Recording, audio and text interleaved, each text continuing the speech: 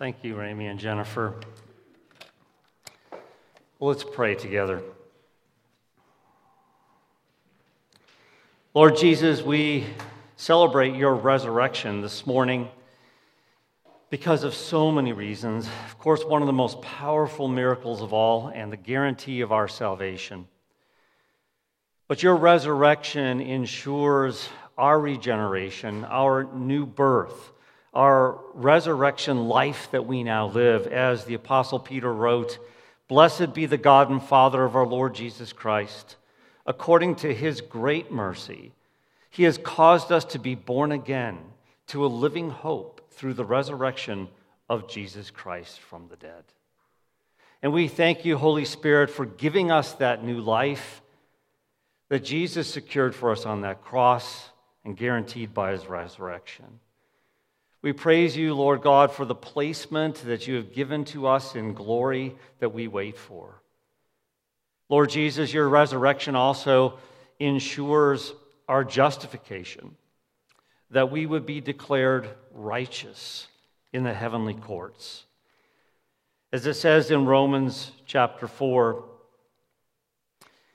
the Lord Jesus, you were delivered up for our trespasses, and you were raised for our justification. And your resurrection, Lord Jesus, shows us that your sacrifice was accepted,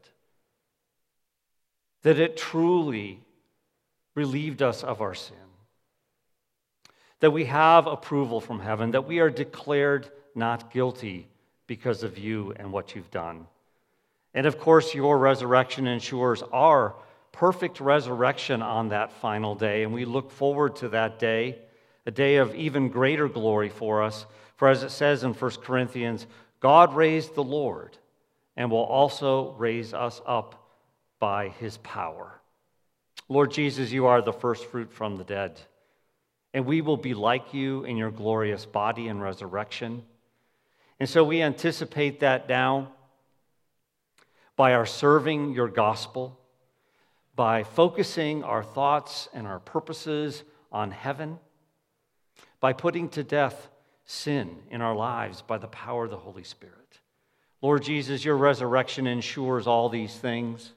It ensures that we would be given new life. It ensures that we would be justified. It ensures that we indeed will be raised to glory.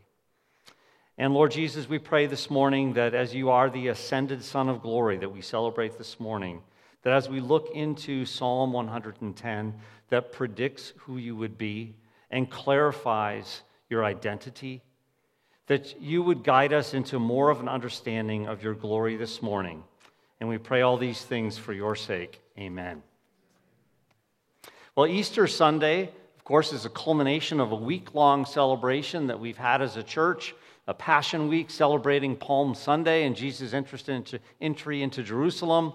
We've had opportunities to meditate on so many passages of Scripture, to pray through them. We had a wonderful Good Friday service where we also celebrated there as well. Well, the resurrection of Jesus guarantees to us who believe this same resurrection glory and life with God. And we've received the Holy Spirit as a down payment or as a guarantee that we indeed will be raised with him on that final day. Now, our series has been unique this year. We've been looking at a psalm. Psalm 110 is printed for you in your worship folder this morning. But in that psalm, Yahweh, the Lord, gives us an oracle about a king, a prophecy about a king, and also an oath about a priest. But the most amazing thing about this psalm is that this is the same person, that he would be an eternal king, an eternal priest. Psalm 110, verse 1 says, "The Lord says to my Lord, sit at my right hand until I make your enemies a footstool for your feet." And in verse 4, "The Lord has sworn and will not change his mind. You are a priest forever, after the order of Melchizedek." And so what we looked at this year in our series was on Palm Sunday. We took a look at Psalm 110 as, if you will, only from an Old Testament point of view. Now, of course, that's very difficult because we know the fulfillment, and everything that we read in Psalm 110 is just pointing us to Jesus Christ. The hints are not really that small of a hint. They're sort of obvious that they're pointing to Jesus. And then on Good Friday, we looked at how the psalm is used in the book of Hebrews And my guess is that was a surprise to many of us. It's just how many times in the book of Hebrews this psalm is brought up to talk about our Lord Jesus and what he would do by his sacrifice for our sins. Well, today on Easter, we're going to look at actually two passages of Scripture very briefly. But the first one is we're going to look at our Lord Jesus himself and what he taught about that psalm about himself. And then we'll look briefly at how Luke, the writer not only of the Gospel of Luke, but also the book of Acts, and how he references this passage to the enthronement of Jesus Christ after he ascended into glory, that he was seated at the right hand. So Psalm 110 was obviously a favorite of the apostles. You know, some of you had a homework assignment to try to find all the references in the New Testament you could about Psalm 110. I wonder how many you found. I'll give you the answer at the end this morning. But Psalm 110 was a favorite psalm, obviously, of the apostles, and it's alluded to so many times in the New Testament. So I hope it's become one of your favorites this year. Well, let's begin by, first of all, looking at how the Messiah is identified from Psalm 110 by looking at Luke chapter 20. It's printed for you in your worship folder, but you can turn to your Bibles if you'd like. Luke 20, verses 41 to 44. So it simply says, Jesus said to them, "How can they say that the Christ is David's son? For David himself says in the book of Psalms, 'The Lord said to my Lord, sit at my right hand until I make your enemies your footstool.' David thus calls him Lord, so how is he his son?" Now, Luke in his gospel, we're just jumping in the middle here, just to tell you where we are. This is the final days of Jesus' life on earth. And Luke is drawing very close to telling us the story of his death on the cross and his resurrection. But we're actually in the midst of a very exciting time with Jesus dealing with the religious authorities, because there were 5 controversies that they were debating at the time with Jesus. And the religious leaders thought they could trip him up, and that they were smarter than him himself. And so if you look back in Luke 20 at the beginning, the first debate, if you will, or the first controversy was about his authority. I mean, who is he? If he's the Son of God, I mean, really? Then the second controversy is one that really indicts the religious people, because Jesus points out, you're religious people, then why do you lack so much spiritual fruit? Interesting controversy. Then the third controversy is about paying taxes to Caesar. Well, that's a fascinating one. Taxes are always fun to discuss. It was fun back then, too.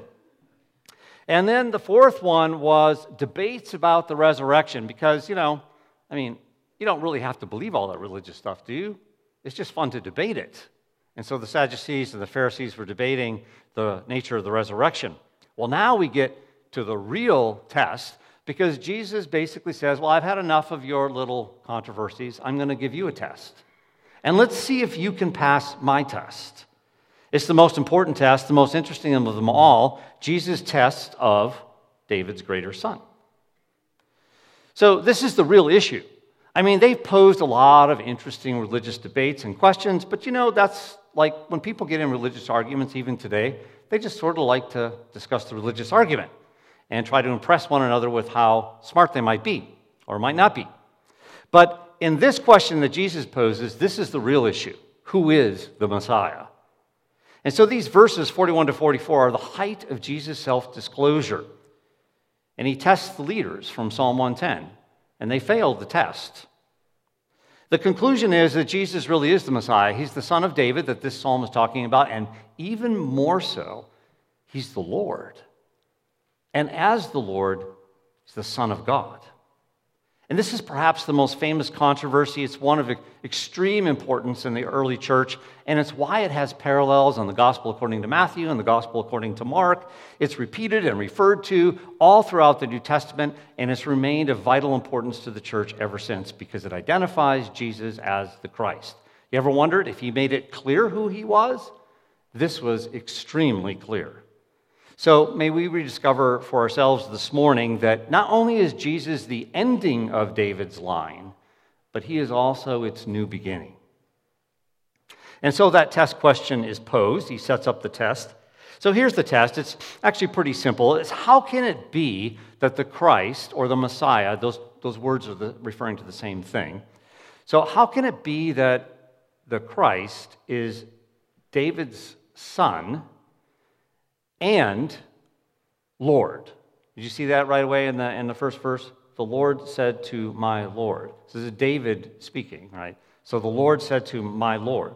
So these two identities seem to be opposed to one another. I mean, even if David's descendant were just a man, the descendants are of lesser importance than the ancestors, and so why would he refer to his future descendant as Lord? And even if the Psalm's talking about some ideal ruler in the future, really to use the term Lord is too much.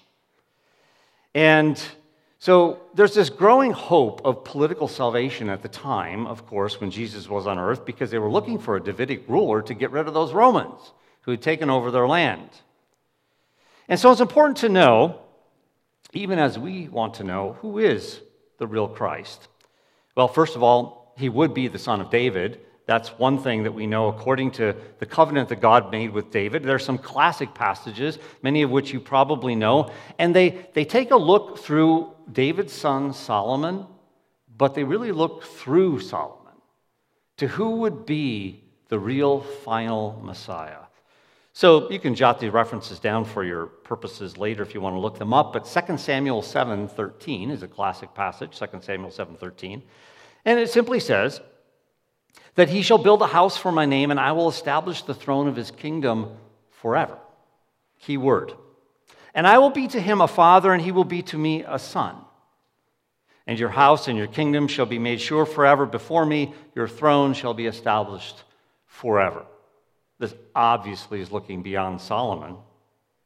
Psalm 89:29 and following says, I will establish his offspring forever, and his throne is the days of the heavens. Speaking of David, obviously speaking more than of David, I will not violate my covenant or alter the word that went forth from my lips. Once for all I have sworn by my holiness, and I will not lie to David. His offspring shall endure forever, his throne as long as the sun before me. Like the moon, it shall be established forever, a faithful witness in the skies. So we have these prophecies that are there. The people know them. And there's the classic prophecy, among others, that look directly to the Christ as coming from David. In Isaiah 11, there shall come forth a shoot from the stump of Jesse, David's father. And a branch from his roots shall bear fruit, and the Spirit of the Lord shall rest upon him, the Spirit of wisdom and understanding, the Spirit of counsel and might, the Spirit of knowledge and the fear of the Lord. And you think about Jesus, the stories about Jesus' teaching, and you think about his manner when he was here, obviously speaking of him. Well, in that day, the root of Jesse, who shall stand as a signal for the peoples, of him shall the nations inquire, and his resting place shall be glorious. Looking to the final day.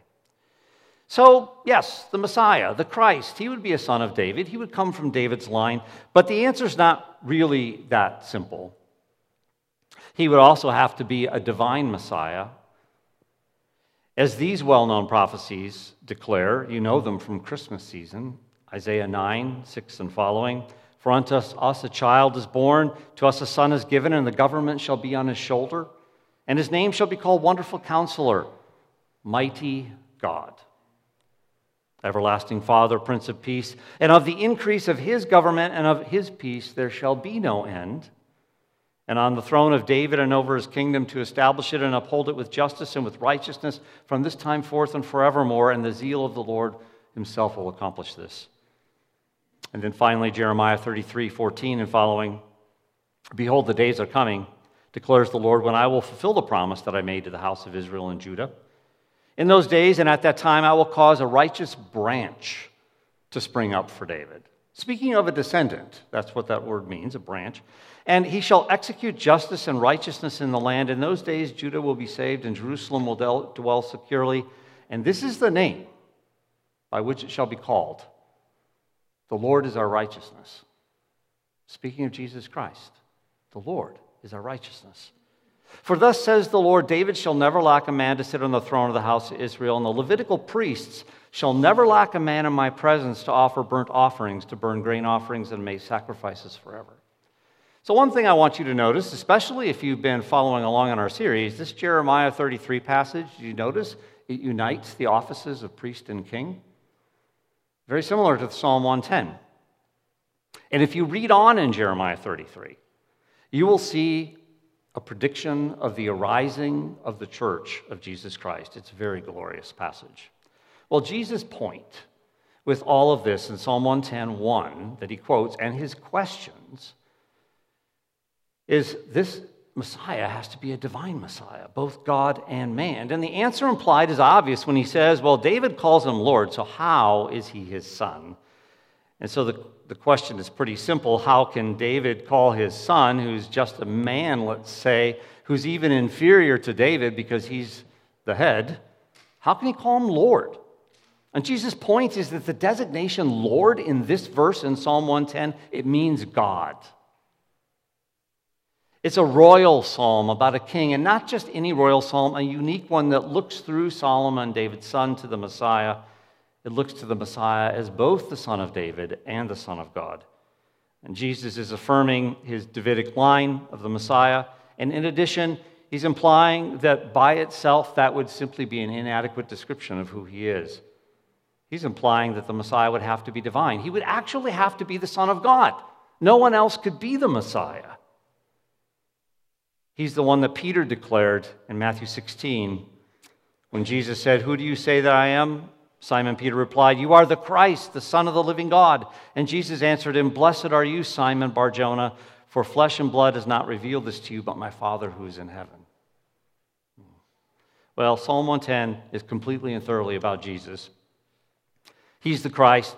He's reigning on heaven. He's actively distributing his blessings and actively crushing his enemies along with the Father with all power and authority. Jesus, as the Lord and Christ, will return to complete his work, and the kingdom will be established for all eternity. So, the Messiah of Psalm 110 is identified by Jesus as Jesus. That's who he would be. And there's a greater victory still for this eternal priest and king. You know, it doesn't end with Easter. It's for Easter and beyond. And what Jesus is doing right now is actively crushing his enemies from heaven. Satan, demons, and anyone who's opposed to him as being the Christ. You know, in Matthew and Mark's account of this little controversy that Jesus brings up, they make it very clear that the leaders are failures. They couldn't figure out the riddle. It's too hard of a test for them. They don't really know how to answer the question. It's too hard to conceive of the answer that Jesus is obviously implying. We wouldn't want to admit that. But do you notice that in Luke's recounting of the controversy, he doesn't mention that. And that's because he wants to put the question to his readers, to you and to me. Who is Jesus? Is he the Christ? Is he the Son of God? And that's where Jesus leaves the debate. Well, the second passage I want to take us to this morning is in Acts chapter 2. Luke wrote this as well. It's really his second volume.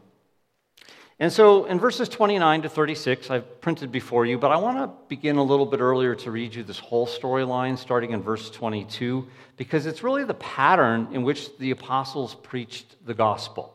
So if you want to know how did Jesus' first disciples, his apostles, how did they tell people about Jesus and who he really was? Well, this gives us a glimpse into Peter's sermon from Pentecost. And so starting in verse 22, and we're in the middle of a sermon here, not at the end, he says, "Men of Israel, hear these words. Jesus of Nazareth, a man attested to you by God with mighty works and wonders and signs that God did through him in your midst, as you yourselves know. This Jesus, delivered up according to the definite plan and foreknowledge of God, you crucified and killed by the hands of lawless men. God raised him up, loosing the pangs of death, because it was not possible for him to be held by it. For David says concerning him, I saw the Lord always before me, for he is at my right hand, that I may not be shaken. Therefore my heart was glad and my tongue rejoiced. My flesh also will dwell in hope. For you will not abandon my soul to Hades, nor let your Holy One see corruption. You have made known to me the paths of life.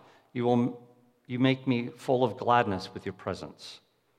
Brothers, I may say to you with confidence about the patriarch David, that he both died and was buried, and his tomb is with us today. Being therefore a prophet, and knowing that God had sworn with an oath to him that he would set one of his descendants on his throne, he foresaw and spoke about the resurrection of the Christ, that he was not abandoned to Hades, nor did his flesh see corruption. This Jesus God raised up, and of that we are all witnesses. Being therefore exalted at the right hand of God, and having received from the Father the promise of the Holy Spirit, he has poured forth this which you yourselves are seeing and hearing. For David did not ascend into the heavens, but he himself says, "The Lord said to my Lord, sit at my right hand until I make your enemies your footstool." Let all the house of Israel therefore know for certain that God has made him both Lord and Christ, this Jesus whom you have crucified. Now, the purpose of the book of Acts is to show the triumph of the gospel, its progress in the very early church after Jesus has risen from the dead and ascended into glory, and the Spirit came and descended on the apostles. And there are 6 major sections in the book of Acts, and each of the sections concludes with a summary statement of how successful the gospel is in going out into the world and people actually believing it once they hear it and getting their sins forgiven. Now, Acts chapter 2 is all about Pentecost. That's really the starting point of it all in the book of Acts, especially. Acts chapter 1 is just an introduction to the whole thing and the words of Jesus and his power that he would give them. Well, this little episode that we're looking at, and even the whole of chapter 2, we're only going to look at a really small section today. But it begins at the beginning of chapter 2 if you want to read it on your own. So in verses 1 to 13, you get all these events of what happened on that first Pentecost. It's quite amazing. People attending from different places and different languages, and the Holy Spirit descending in power and visible power upon the apostles. Fascinating. And then in verses 14 to 36, we get Peter's sermon. But in the section we're looking at, just the end in verses 37, is talking more and more about, well, eventually we'll talk more and more about the expansion of the church. And if we had to title Peter's sermon, probably title it something like this: Jesus is indeed both the Lord and the Christ, meaning both them. He is God and he is man. So the Apostle Peter concludes this sermon then in verses 25 through 36. And I want you just to look there. Just look at those verses briefly. I want to show you a few things. You probably see a lot of indentations and quotations from the Old Testament. Well, 3 Psalms are actually quoted by Peter here. Very interesting, isn't it, to think about how did the apostles teach people about Jesus? And they used so much from the Psalms. Well, Psalm 16 is quoted, Psalm 132 is quoted, and Psalm 110, of course, is quoted to support the claim that Jesus has been crucified, been raised from the dead, and has ascended into heaven. He's the Messiah. So here's Peter's argument, very easy. So he quotes Psalm 16, that's in verses 25 through 28 there. He quotes these verses and declares very clearly that David's not talking about his own resurrection, but of a particular descendant's resurrection, that would be Jesus the Messiah. In fact, David's tomb and his body still here. I mean, you could go look for yourself if you wanted to. Yes, David will be raised on that final day, but he hasn't been raised bodily yet. That's his argument from Psalm 16. Then Psalm 132, that's alluded to in verses 30 and 31, affirms that David looked ahead because he was also a prophet. And he looked ahead by the Spirit about one who would reign one day, and he knew that God promised him a unique descendant who would actually reign eternally. There would be no end to his reign, like there would be for just a normal human king. And then Psalm 110 gets quoted, and it declares that this reign of the greater Son of David as the Messiah. It's the clincher of the argument in Psalm 110. Jesus is the greater Son of David. It's been looking forward to, the Messiah. And you know what? He's not here. He's enthroned in heaven. He's been seated on the throne.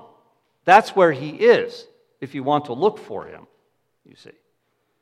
And God made him both Lord and Christ, meaning that he declared him this, that he's accomplished these things. He is the eternal Son of God, deity, and he is the Christ, the Messiah, a descendant of David, a human being with body and soul, just like you and me, so that he could perfectly represent us, although pure, without sin.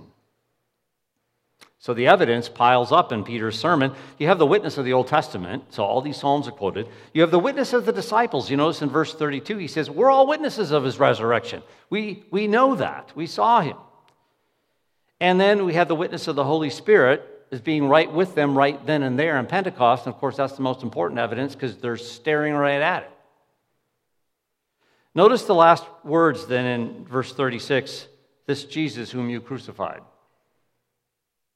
Well, Peter, with these simple words, is reemphasizing and retelling the whole gospel story again. It goes back to what he mentioned earlier in verse 21, if you were to look back there where he quotes another passage from the Old Testament, Joel chapter 2, and simply says, it shall come to pass that everyone who calls upon the name of the Lord will be saved. I mean, that's been the perennial question of humanity since the beginning. How can I get right with God? How can I be saved from myself?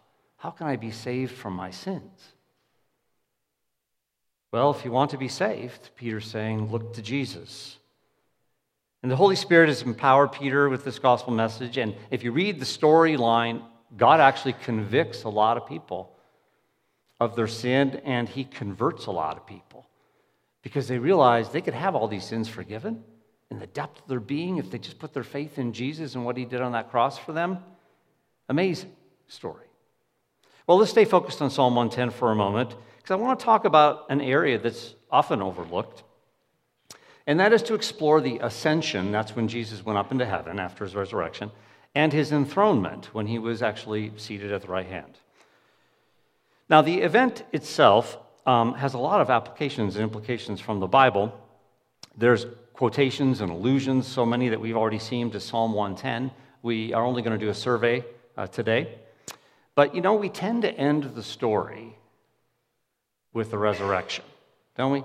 We tend to end the story with the resurrection. I mean, here we have the cross with beautiful white on it, symbolizing that Jesus has been raised from the dead. And then we tend to stop. And, well, what's the next event? Oh, Jesus is coming back. Okay? And so then we'll talk about the return of Christ. You know, it's popular a while ago to say, what would Jesus do? Well, I think it's more important to ask, what is Jesus doing? Because he didn't, disappear. I mean, he's enthroned in heaven, reigning from on high. So what is he doing right now? And there's actually quite a bit in the New Testament. But every time you read, for example, in the New Testament, at the right hand, it's a reference to Psalm 110 directly. In fact, there are 4 more parts of the story that I want to bring your attention to this morning. 4 more parts of the story that we often miss. So turn to Hebrews chapter 1 in your Bible, and we're not going to read it here, but I want you just to see something, and you can look it up on your own later. But in Hebrews chapter 1, we have a coronation liturgy, the coronation of a king. And it's a liturgy, it's a ceremony. Now, of course, it's adapted to fit the unique situation of the Son of God re-entering glory. Remember when Jesus prayed, Father, I'll be returning to the glory that I had with you before? Well, that's what he did. And this ceremony actually took place in heaven. Okay? It did. It was a ceremony in heaven. And that's what the author of Hebrews is pointing us to. The adoption of the rightful heir and the Son, and the proclamation that he would be king and his enthronement. So if you look very quickly at the introduction, in verses 1 through 5, you have Jesus declared as the Son of God and Son of David. This is part of the enthronement ceremony. Who is he? This one who's just entered glory. He's the Son of God and the Son of David. Then if you look in verses 6 through 12, what you have here is that he's presented as the rightful inheritor of the throne and the one who is to be served and worshiped as the eternal God. There's no normal king that's being enthroned, you see. He would reign forever as the Son of God. So that's what you see there is his presentation. He is to be worshipped. And then in verses 13 and 14, at the end of the enthronement ceremony, he's enthroned on high as the Messiah with angels attending him, doing his bidding, and serving the heirs of salvation, those among humanity whom God would save. And then notice in verse 13 that the author brings brings in the coronation verse at the very end. Sit at my right hand until I make your enemies a footstool. Unbelievable. It's like Psalm 110 is like everywhere in the New Testament. How did it get there? How do we miss it so much and so often? But it was already alluded to at the beginning. So if you look in verse 3 of Hebrews, you see him being seated after he made purification for sins, seated at the right hand, his priesthood. So that's part one, something that we often miss. Jesus was ascended into glory. Well, then he was installed as the king. Well, second part that we often miss is what he's doing right now, and that is summarized in the word intercession. Intercession. I mean, what is Jesus doing now? Good question. He has a present ministry, and a couple verses that bring that out for us would be Romans chapter 8:34, which simply says, Christ Jesus is the one who died, but more than that, who's been raised, who's at the right hand of God, and who indeed is interceding for us. And in Ephesians chapter 1, in the beginning, verse 18 and following, it simply says, that you may know the immeasurable greatness of his power, God the Father's power toward us who believe, according to the working of his great might that he worked in Christ when he raised him from the dead and seated him at his right hand in the heavenly places, far above all rule and authority and power and dominion, and above every name that's named, not only in this age, but also in the one to come. And he put all things under his feet and gave him, and here's the key phrase, head over all things to the church, which is his body, the fullness of him who fills all in all. So when we talk about Jesus' ministry of intercession, there's so much we could talk about, but it's really the constant mercy and grace that he brings into our lives. The power also that he exercises on behalf of his church. He cares about us in this wicked world, protects us, is with us in suffering, and ultimately will vindicate everything we go through for the cause of his name. Psalm 110:2, going back to the psalm, the second verse says, the Lord sends forth from Zion your mighty scepter, rule in the midst of your enemies. See, this is the fulfillment of Psalm 110 again, verse 2. He's ruling on high. And so it's often talked about his session. That's the king is in session. The king is reigning. That's what Jesus is doing. So that's the second part that I wanted to bring to your attention. He's enthroned. Now he reigns. And then the third part I want to bring in is a little bit different and talk about, well, what's the value for us right now? Well, he's an ever-present hope for the church. I mean, even by just sitting there enthroned, if you will. It's our hope. And so we read in Colossians 3, for example, at the beginning, if you've been raised with Christ, seek the things that are above where Christ is, seated at the right hand of God. Set your minds on the things that are above, not on the things that are on earth, for you've died and your life is hidden with God in Christ, with Christ in God. When Christ, who is your life, appears, then you will also appear with him in glory. So it gives us hope. If you've been united with Christ in his death and in his resurrection, the way you get united is by faith. It's very simple, by faith in him. Then you know you have a future with him. And you know that, in a sense, you already dwell in heaven with him. And you can set your hearts and your mind on those things. You don't have to worry as much about earthly things. Then the fourth part to bring up is the conquest. Oh yeah, there's a conquest coming. Now there's some of it going on, and in the future, we'll see it in its open glory. So more about what Jesus is doing now and will do in the end. In 1 Corinthians 15:24, it says, then comes the end when he, speaking of Jesus, delivers the kingdom to God the Father after destroying every rule and every authority and every power. For he must reign until he's put all his enemies under his feet. So what's Jesus doing now?